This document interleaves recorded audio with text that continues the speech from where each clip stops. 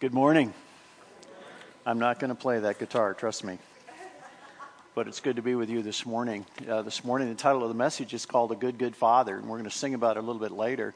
And I kept thinking, why can't we be a good, good father? Except we're not perfect in every way. But so this morning I want to just give you a little bit of a flavor of what a good, good father looks like.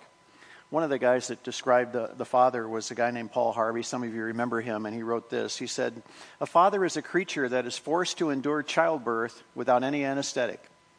A father growls when he feels good and laughs when he's scared half to death. A father never feels worth of the worship in his child's eyes. He's never quite the hero his daughter thinks she is, and never the man his son believes him to be, and this worries him sometimes. So he works too hard to try to smooth the rough places in the road for those of his own who will follow him. A father gets angry when the school grades aren't as good as he thinks they should be, so he scolds his son, though he knows it's the teacher's fault. A father gives his daughter away to another man who is not nearly good enough so he can have grandchildren who are smarter than anybody else's." I don't know if that sounds familiar to you. Moses did a great job of preparing fathers for crossing over the Jordan into the Promised Land. And so he gave them a charge in Deuteronomy chapter 6. And I want you to look at it with me this morning because there are three parts to this challenge, I think, that helps us understand what a good, good father looks like. It says there, "These are the commands, decrees, and the laws the Lord your God directed me to teach you to observe in the land that you are crossing the Jordan to possess. Hear, O Israel, and be careful to obey so that it may go well with you and that you may increase greatly in a land flowing with milk and honey, just as the Lord, the God of your fathers, promised you. Hear, O Israel, the Lord our God, the Lord is one. Love the Lord your God with all your heart, with all your soul, and with all your strength.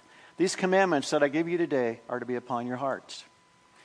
Impress them on your children. Talk about them when you sit at home and when you walk along the road and when you lie down and when you get up. Tie them as symbols on your hands and bind them on your foreheads.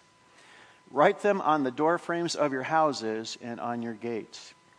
A great scripture, great challenge. We're going to break that out a little bit this morning to kind of invest into our own lives as to what a good, good father looks like. My first point is this, is that we need to invest in an annuity. Why do I say that? Well, if you understand what an annuity does, you invest in it all of your life, hopefully, as you're preparing for retirement. And what it does is it pays you out a certain portion of that every month for the rest of your life. Well, that's kind of what Moses was talking about in verse 2. When he said, keep God's commands so that you, your children, and their children after them may fear the Lord your God. So he's saying, when you invest in your kids and in your grandkids, that investment gets a return for the rest of your life, and as long as even when you're gone. So the first principle I want to share with you this morning is this. Your obedience as a father is an investment that will keep on giving to your children and your grandchildren. I was very, very blessed to have a pair of grandparents that really love the Lord. In fact, I brought along something this morning that I forgot in the first service. I had to run home and get it. This guitar is an old beater. I can't play it. But this guitar was actually played by my grandma on a gospel wagon in 1890, traveling around with a gospel circuit rider. This is a part of the investment that she made. And my other grandma, who took us grandsons on trips during spring break, always said that she wanted one grandson to be a preacher. And so I was able to be the one that fulfilled that dream of hers. But we're so blessed when you have a grandparent who's willing to invest and who has a life that bears a testimony and passes that on from one generation to the next. As I thought about that, I thought there are 7 really things that we can give our grandchildren, because there's a lot of grandparents sitting here this morning. And these are things that we can give to our kids as a dad as well. But I thought the first one was your walk of faith. And I was so blessed, and Lynn was so blessed to have all our set of grandparents that knew Jesus and passed that heritage on to us through our parents and into our lives. It's such a blessing. So your walk of faith. Hey, grandma and grandpa, or dad or mom, have you ever shared your testimony with your kids? Do they know how you came to Jesus? That's a great step in understanding that you have a walk of faith. I know my wife's mom passed away a number of years ago, and she never really knew the whole story about when mom gave her life to Christ. But it's interesting, on the very day that we honored her in a memorial service, there was a podium that was sitting in front of the church that was taken out because there was going to be a 150-year celebration for that church. And that old podium was an old beater podium that was set in storage, but it came out. And when Lynn's uncle told Lynn that, hey, you know what? That's where your mom knelt before the Lord and gave her life to Christ. I mean, these are wonderful stories that we need to be telling. If you remember, Pastor Scott a few weeks ago talked about the resurrection stories. What about your kids? What about your grandkids? Do they know your testimony? Do they know when you gave your life to Christ? Your walk of faith is critical. How about the history that you've actually been a part of, and your kids and your grandkids haven't been? I was just scooping some ice cream with my grandson here the other day. My daughter was having an art fair for her art classes, and so we were scooping ice cream. And my 17-year-old grandson, he said, "Hey, Grandpa, tell me what it was like during the Vietnam era. Were you around when President Kennedy was shot?" I mean, do we realize that we've lived a lifetime of experience, of history, and it's so fun to bond with your kids and your grandkids to be able to tell those stories that you lived that they only are reading in a textbook. Just sharing history. I say that because in verses 20 and 21, it says, in the future, when your son asks you, what is the meaning of the stipulations, decrees, and the laws that the Lord our God has commanded you? Tell him, we were slaves of Pharaoh in Egypt, but the Lord brought us out of Egypt with a mighty hand. Do we tell those stories? Do we tell those stories of how God used and blessed you along your life's journey? Our history is so important to our kids and grandkids to know how we lived our lives and what we did. You know, I mean, even when your grandkids ask you, did you have cars, you know, when you were there? You know, I mean, crazy stuff like that. It's just a lot of fun. Here's the third thought. As grandparents, we can create and give kids new skill sets. Right? Because sometimes parents are so busy and we have different skill sets and abilities, and it might be sewing, it might be some sort of craft, it might be mechanics, it might be cooking. Who knows what you can pass on to your grandkids that maybe mom and dad were unable to do. So new skill sets. I think about wisdom from life lessons. I mean, to just be able to share with your kids and your grandkids to say, you know what, when I was your age, this is what I struggled with. This is what I learned in that process. And it's a great way to bond with your grandkids and, again, pass that legacy of honesty and vulnerability to them. Then there's listening. You know, it seems what's really interesting is that we get so busy as parents in our culture today that just listening to our kids, it almost becomes, it's really tough. And we find ourselves all going in different directions and being so active that we forget about just simply listening. And as a grandparent, we can invest that time because hopefully we don't have a lot on our plates. And our grandkids should be something that's really an opportunity for us to kind of do over, you know what I mean, as a parent. To be able to listen to our grandkids. And then that emotional support that we can give them. And finally, just our time. One of the things that we did with our grandkids back in the day, actually it was about 14 years ago now, we started a thing called Cousins Camp. Now we have 4 grandkids, and every summer we would take the kids on some sort of a journey with Cousins Camp. It started when our youngest was only 1 year old.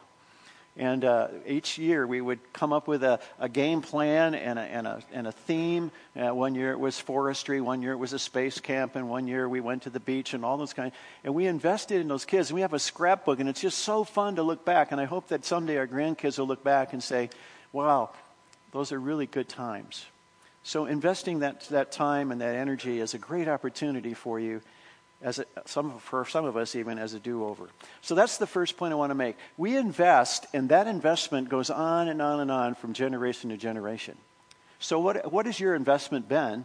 And what are those generations behind you are going to look back at your life and say, wow, I remember when, that was a major influence in my life.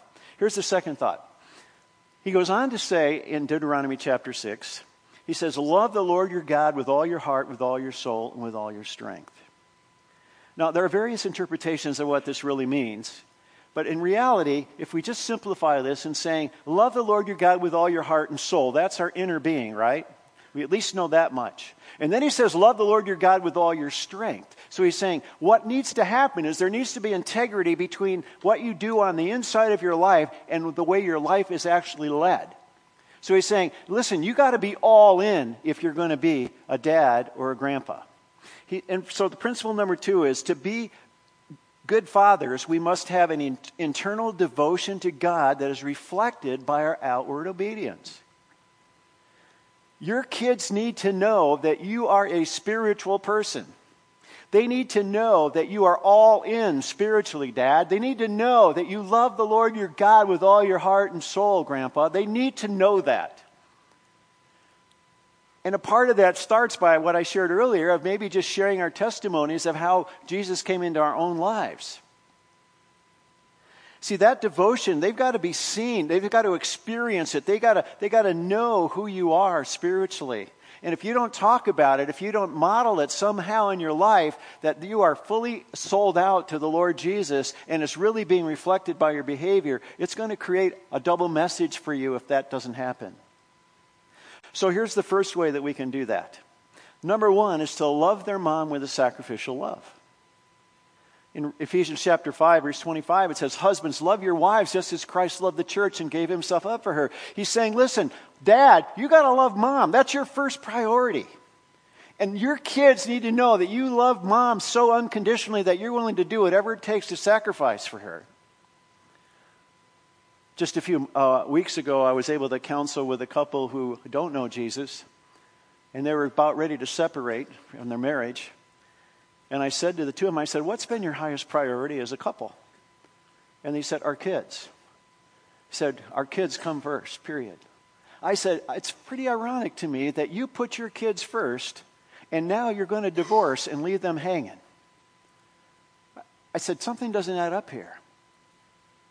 He needed to put his wife first, and she needed to put her husband first. You know, the greatest fear in a child's life today in our local cultural economy is that every kid has one major fear, and that is that Mom and Dad are going to break up. That's a huge fear. So by loving your mom, by loving their mom, you are really giving them a gift of being all in spiritually. Does that make sense? Secondly, don't exasperate your kids. Ephesians chapter 6, verse 4 says, "Fathers, do not exasperate your children." And what it really means in the translation is that don't provoke your children to wrath or to anger. You can make your kids pretty angry. And some of you are probably living some of that yet in your own life where your parents or your dad provoked you to that anger and exasperated you, and you're still trying to live with that baggage in your life. Well, how can fathers do that?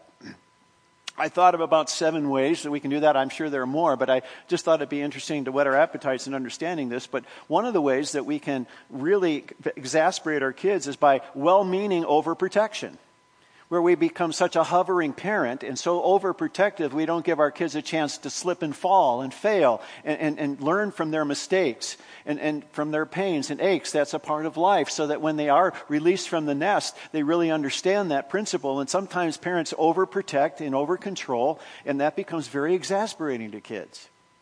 Secondly, playing favorites.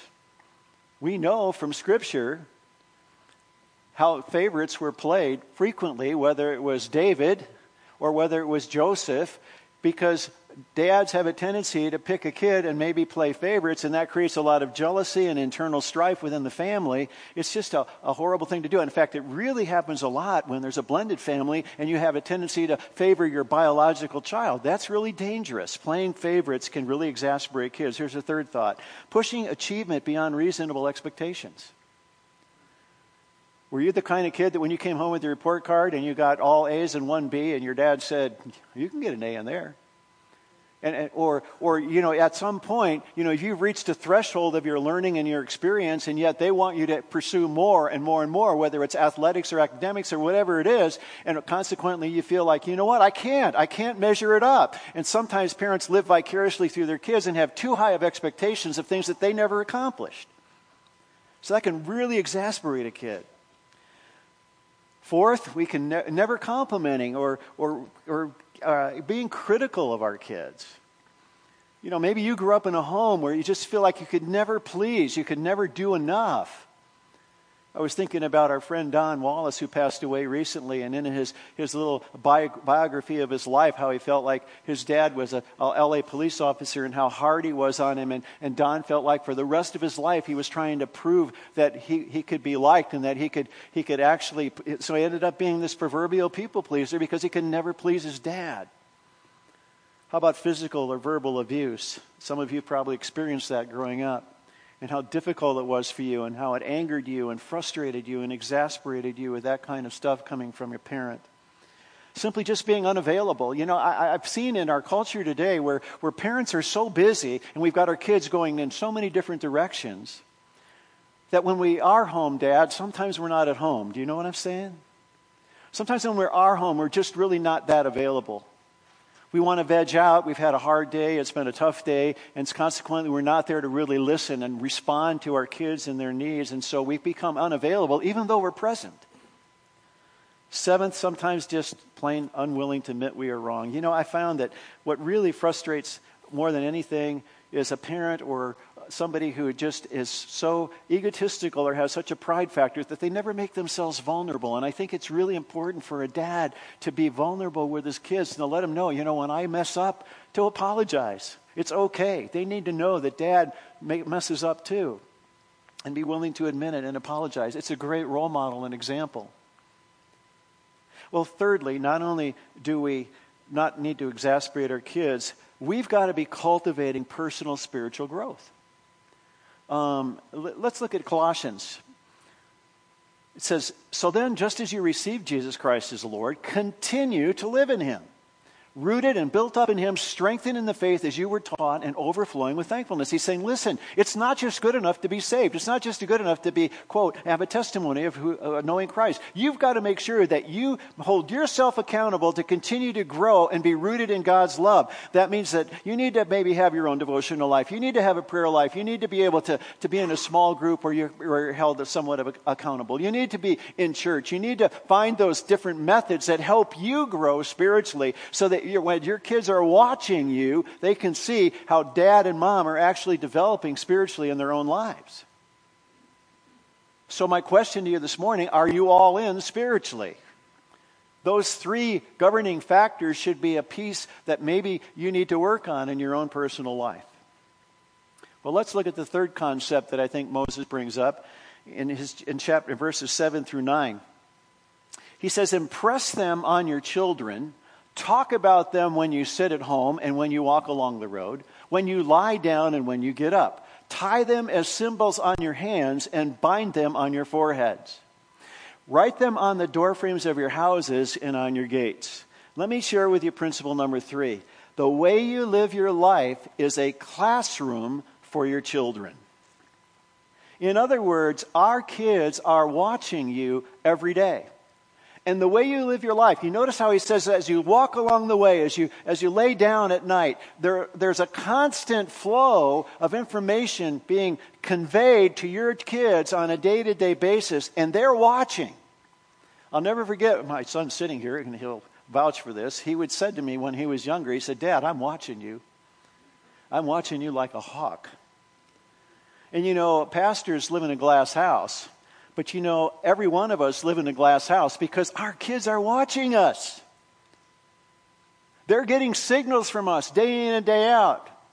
And it's sad when you see a high school or somebody saying, my parents are hypocrites. They're watching us. Your life is always on display in front of your kids. When from morning until night, it's just a fact. Watch this video. I think it really is powerful.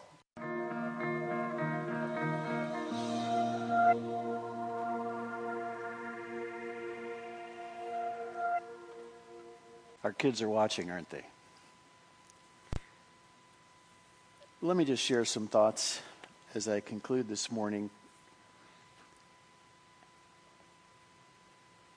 It's been studied by secular psychologists and secular people all over the country how influential a dad is in a child's life. Everything I read from secular writers, they say how critical it is for dad to invest in the family, because they've seen studies where kids who have been invested by their dad have more emotional stability, they're more emotionally secure, they have less behavioral problems, and they're stronger students academically. And I find it fascinating that secular people are writing all of these things when 1 in 3 kids live in a home with one parent in our culture today. It's a sad, sad commentary. But I want to encourage you as a dad and as a grandpa this morning of what a powerful influence you do have And for some of you as a grandparent, you feel like, you know what, maybe I wish I would have done things differently. Man, as a grandparent, it's a do-over. It's an opportunity for you to still have a great influence in your grandkids' lives and even in your adult children. So I want to encourage you to realize how powerful the influence that you have as a father. We all know it doesn't take a rocket scientist to realize that your image of the good father is what your earthly father has represented to you. And for some of you, you haven't had that kind of a father who is invested in your life in such a positive way. And it's been a struggle maybe for you to have that relationship to your heavenly father because of what your earthly father had modeled to you.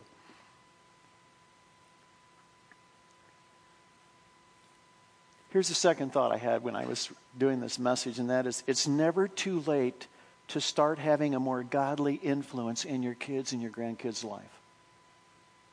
Some of you say, well, my parenting's over. No, it's not. You're still a dad, and you're still a grandpa, and if there are things in the past that you wished you would have done, now's an opportunity for you to take that step and to really have a more positive influence in your kids' lives. You know, we're so blessed because we have, our grandkids have been in Prescott and Scottsdale over our grandparenting life, and so it's been a lot easier for us to invest in our kids and our grandkids.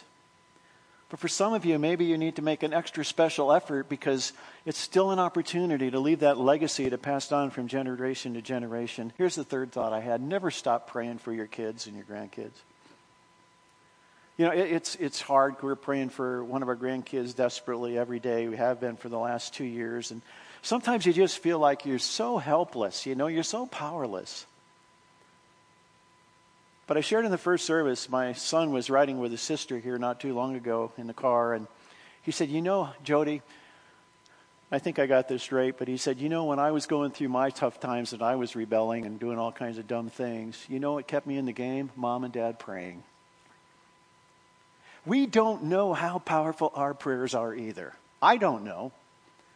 But doggone it, we never should stop praying, amen? Never stop praying for your kids and your grandkids. Here's the fourth thought. God's grace is sufficient for those who may be a single parent this morning. I know that there are single moms in this church. There may be even single dads here. God's grace is sufficient. And one of the ways that He becomes sufficient is that we need to point them to our Heavenly Father, right? Because He's the good Father. It's helpful to bring male people into their kids' lives so that they have that male influence. But really, in reality, when it all comes down to boils down, it's about our Heavenly Father being the good Father. You know, when my dad passed away and I felt like now I'm at the top of the food chain, I no longer could blame my dad or depend on my dad. I had to depend on my dad, Abba Father. His grace is sufficient. No matter what the circumstances, and by the way, isn't it only by God's grace that our kids turn out at all?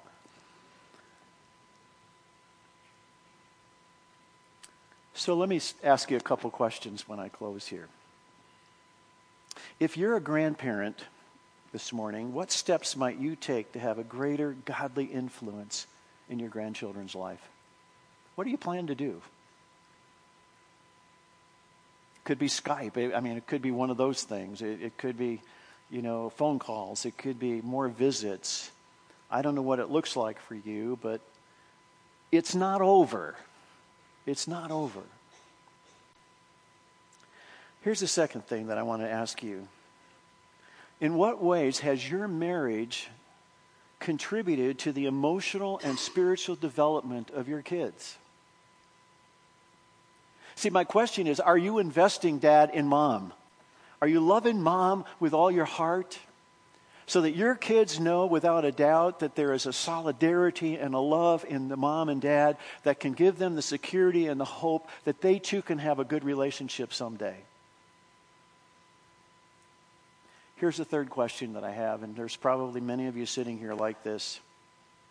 Have you overcome the exasperating parenting that you received in your life? Some of you had a father who abandoned you. Some of you had fathers who abused you. Some of you have had fathers that just were not available for you. Some of you had fathers that were critical of you and you could never measure up.